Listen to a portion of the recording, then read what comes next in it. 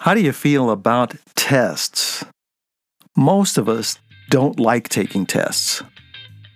And yet, it's a fact of life. Rockville Radio 7.77 is on the web. Each podcast, we bring you interviews and music with a goal of lifting up the name above all names, Jesus, the rock of our salvation.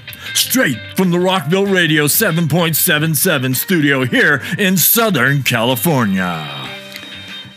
I still think about the tests that I took when I was a kid in grammar school. The school that I went to was a little Catholic elementary school called St. Joseph's. And early on, I don't remember which grade, probably first grade, because that's where they started, you would take this test called the Iowa test. It was a standard test that was given to our school, all the kids in the school. And you would take that test. It was very difficult to go through. You had to endure it. As a child, first of all, you don't like putting up with tests, but these Iowa tests were always several days long, if I remember right. And then you'd forget about it until the results came back, and then you could see how good or how poorly you did. Unfortunately, I always remember the graph on mine looked pretty much like a flat line. It didn't look like Mount Everest. There were some kids in the class, I'm sure, that it probably looked like Mount Everest with them, but mine always was just pretty much the same line straight across as the rest of the horizontal lines that measured your results.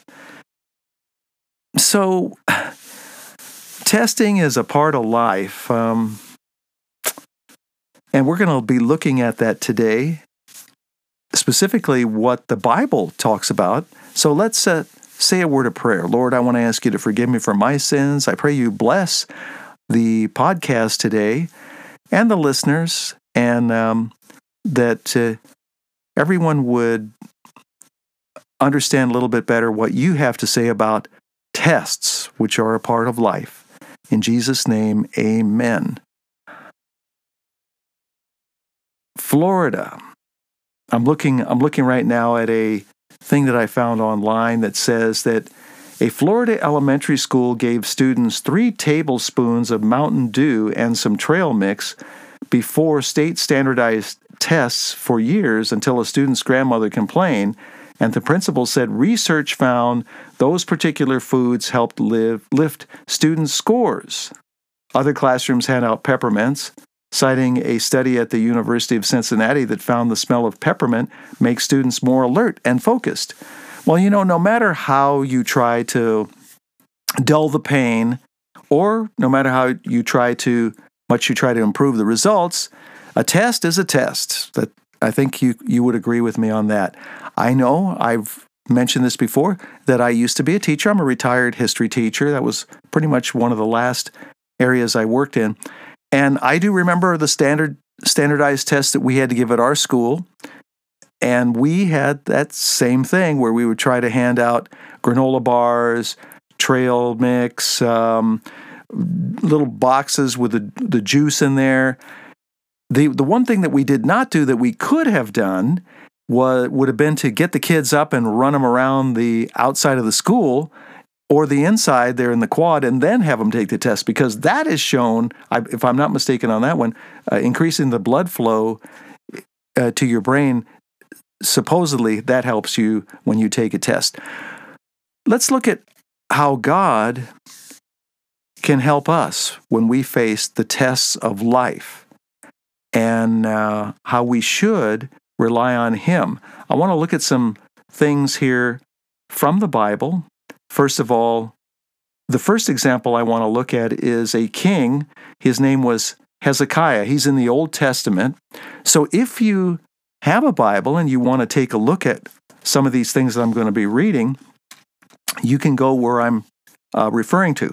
So the first example here is that God may test you in your ability to be a wise and faithful steward of the things that He's given you. So God may test you, first of all, in the way that you handle the gifts that he's given you, the belongings that you have, the valuables that have come to you by way of his blessings, the things that you own, the things that you've had the really good fortune and the blessing, really not fortune, but really the blessing from him of being the owner of.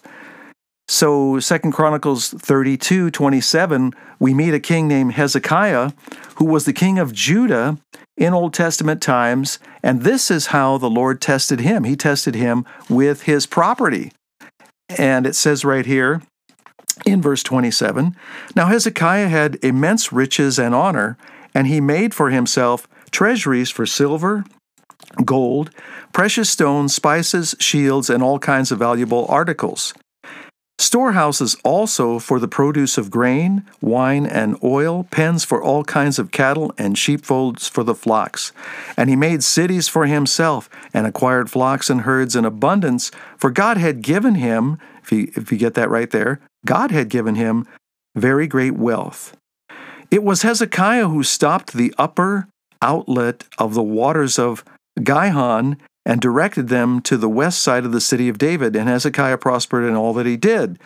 Now here is the test.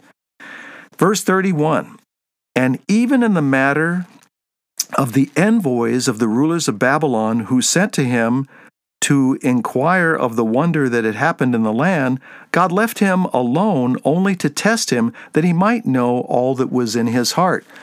So Hezekiah was a person who had tremendous wealth.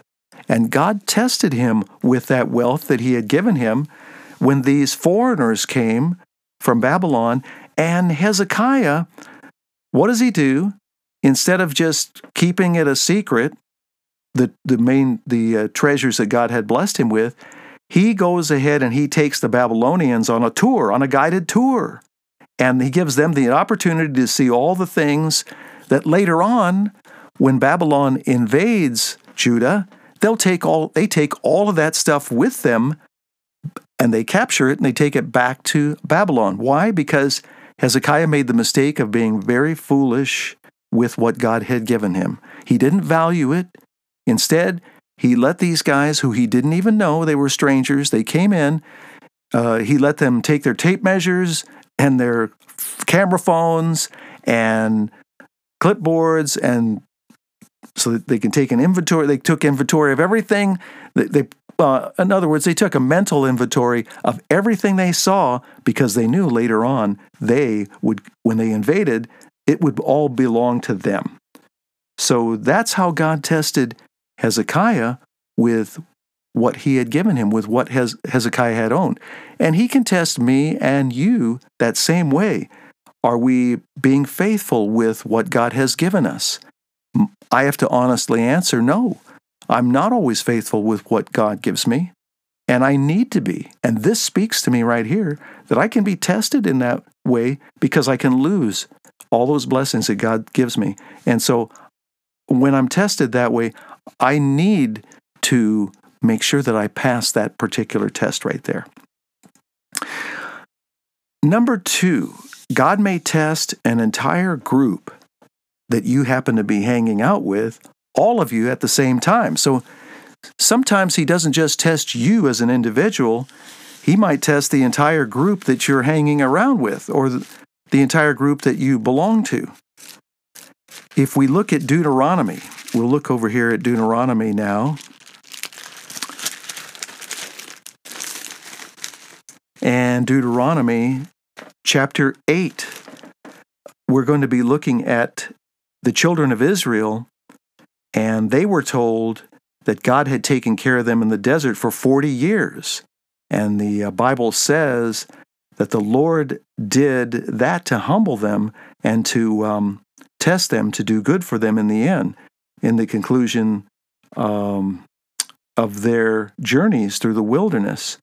So we see right here in Deuteronomy 8:16, as I mentioned, I'm going to read that for you. And it says right here, "In the wilderness he fed you manna, which your fathers did not know, that he might humble you and that he might test you to do good for you in the end. Otherwise you may say in your heart, my power and the strength of my hand made me this wealth. But you shall remember the Lord your God, for it is He who is giving you power to make wealth, that He may confirm His covenant, which He swore to your fathers, as it is this day. And it shall come about that if you ever forget the Lord your God and go after other gods and serve them and worship them, I testify against you today that you shall surely perish. So they were tested for 40 years as they went through the wilderness. And 40, as many pastors will tell you, that is the number of testing. And you see that over and over again. Jesus was tested for 40 days in the wilderness at the beginning of the book of Matthew. Noah, when he went into the ark, he stayed in the ark longer than 40 days, of course, but I believe if you looked at that, and that's, excuse me while I looked that up quickly for you, I believe, it does say, and the rain fell upon the earth for 40 days and 40 nights. That was Noah in the ark when it started to rain. So the children of Israel, the Israelites were tested in the desert, in the wilderness. And as it says in Deuteronomy, as we just read the account of that, it was to humble them, and that so that the Lord could do good for them in the end, so that they would not be prideful and arrogant, and they would not think that they made it through all that, but they would realize that the Lord brought them through what the trial they were going through. And the same is true for us. We've got to remember the same thing, to be humble and to remember that in the end, and I love that right there, it's Deuteronomy 8:18, that we need to remember God because it is He who gives us the power to make wealth. You know, when we go through a time of unemployment, a time of financial hardship, when we finally come through that and we get a job and we become prosperous, we need to remember that's not us. We are never able to say that we did something without God's help. Now, I want to look at one of the tests that is one of the most difficult tests there is that God can put you through is the test to see if you love someone or something else more than Him. Now, you may already know what I'm talking about here. It's Genesis chapter 22. In Genesis chapter 22, this is the test that is, it's quite difficult because when people or things that you love are involved in that, it can become a very difficult test. And so the test that I'm talking about here, the example, is when God tested Abraham. And it says in Genesis 22, Verse 1, now it came about after these things that God tested Abraham and said to him, Abraham. And he said, Here I am. And he said, Take now your son, your only son, whom you love, Isaac, and go to the land of Moriah, and offer him there as a burnt offering on one of the mountains on which I will tell you. So Abraham rose early in the morning and saddled his donkey and took 2 of his young men with him and Isaac his son and split wood for the burnt offering and arose and went to the place of which the Lord God had told him. Abraham waited. Abraham and Sarah had to wait, I believe it's 25 years they waited for their son, who God had promised them when they were somewhere around in their 70s. But by the time Isaac was born, they were closer to 100. I think Abraham maybe was even 100. And so here was this son that they had waited all of these years for, and God tested Abraham to see who he loved more. Did he love this son more than he loved God? And you can be tested, I can be tested in this same area because God can be looking to see if we love someone or something else more than Him. But Abraham, what a beautiful example. The Bible, as I just read to you, says that he rose early in the morning. So early on the morning of his test, he got up and he went about making the preparations with Isaac exactly as the Lord told him, and he went to that spot and he began to place the wood there, place his son Isaac on the wood, and he prepared to kill his own son to offer him as a sacrifice. At that last moment, of course, as you may know, God spared his son and provided for him a ram in the nearby, and that became the sacrifice. So that would be an extremely difficult test to go through also. So looking at it again, back to the beginning, I was telling you that God can test you in your ability to handle money and property. He can test you, secondly, he can test you with an entire group that you are associated with to see how the whole group responds. Or he can test you, like we just read right here. The third way is in your relationships with other people or with things that you might possibly give greater value than God.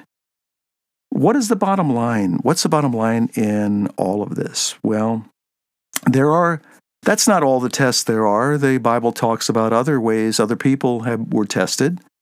Joseph, who became the father of Jesus, was tested when he was told to take Mary as his wife, and she was pregnant with a child. Daniel was tested. Shadrach, Meshach, and Abednego were tested. Joseph was tested. Joseph, I'm talking about the Joseph who was of the 12 tribes of Israel, the Joseph who got sold into slavery and went into Egypt and later would become the governor of Egypt under the Pharaoh. Joseph was tested in a couple of ways, a couple of very difficult ways. One of them was with Potiphar's wife. Another one was by being in the dungeon of a prison. Paul and Silas were tested in the prison they were in. You heard me mention Mary and Joseph, and Mary was tested. So on and on and on goes the list of people who were tested. But again, what is the bottom line? Well, the bottom line is this, that God will test your faith. Now, I forget that. I really tend to forget it, and I should not. A friend of mine once, I was having a difficult time. As I mentioned, I was a teacher. There were many difficult days, but there was one particular difficult period of time I was going through, and I went to lunch. Our school, the last school I was at, the campus was right next door to the local community college campus, but the local community college campus had an area that was a fish hatchery. It was a trout farm, and many people would go there, park there, and have their lunch there, and I was one of them that would do that quite often. On this particular day, when I was pretty much very down about things, I was walking across the parking lot, and I saw a very familiar face, a friend of mine. Kind of told him how I was kind of bummed out, and he I remember right off the bat, he just said, I think God's testing you, he told me. And he was right. He was right. There were many times God tested my faith when I was a teacher in that profession. And that is the bottom line. So we can understand that a little bit more clearly by looking at what the Apostle Peter said in the New Testament. And if you go over to 1 Peter 1:6, and 1 Peter 1, beginning with verse 6, we have to sometimes suffer briefly through various kinds of trials, but these are just so God can test our faith, and He considers our faith, as it says right here, and I'll read it for you, talking about trials and testing.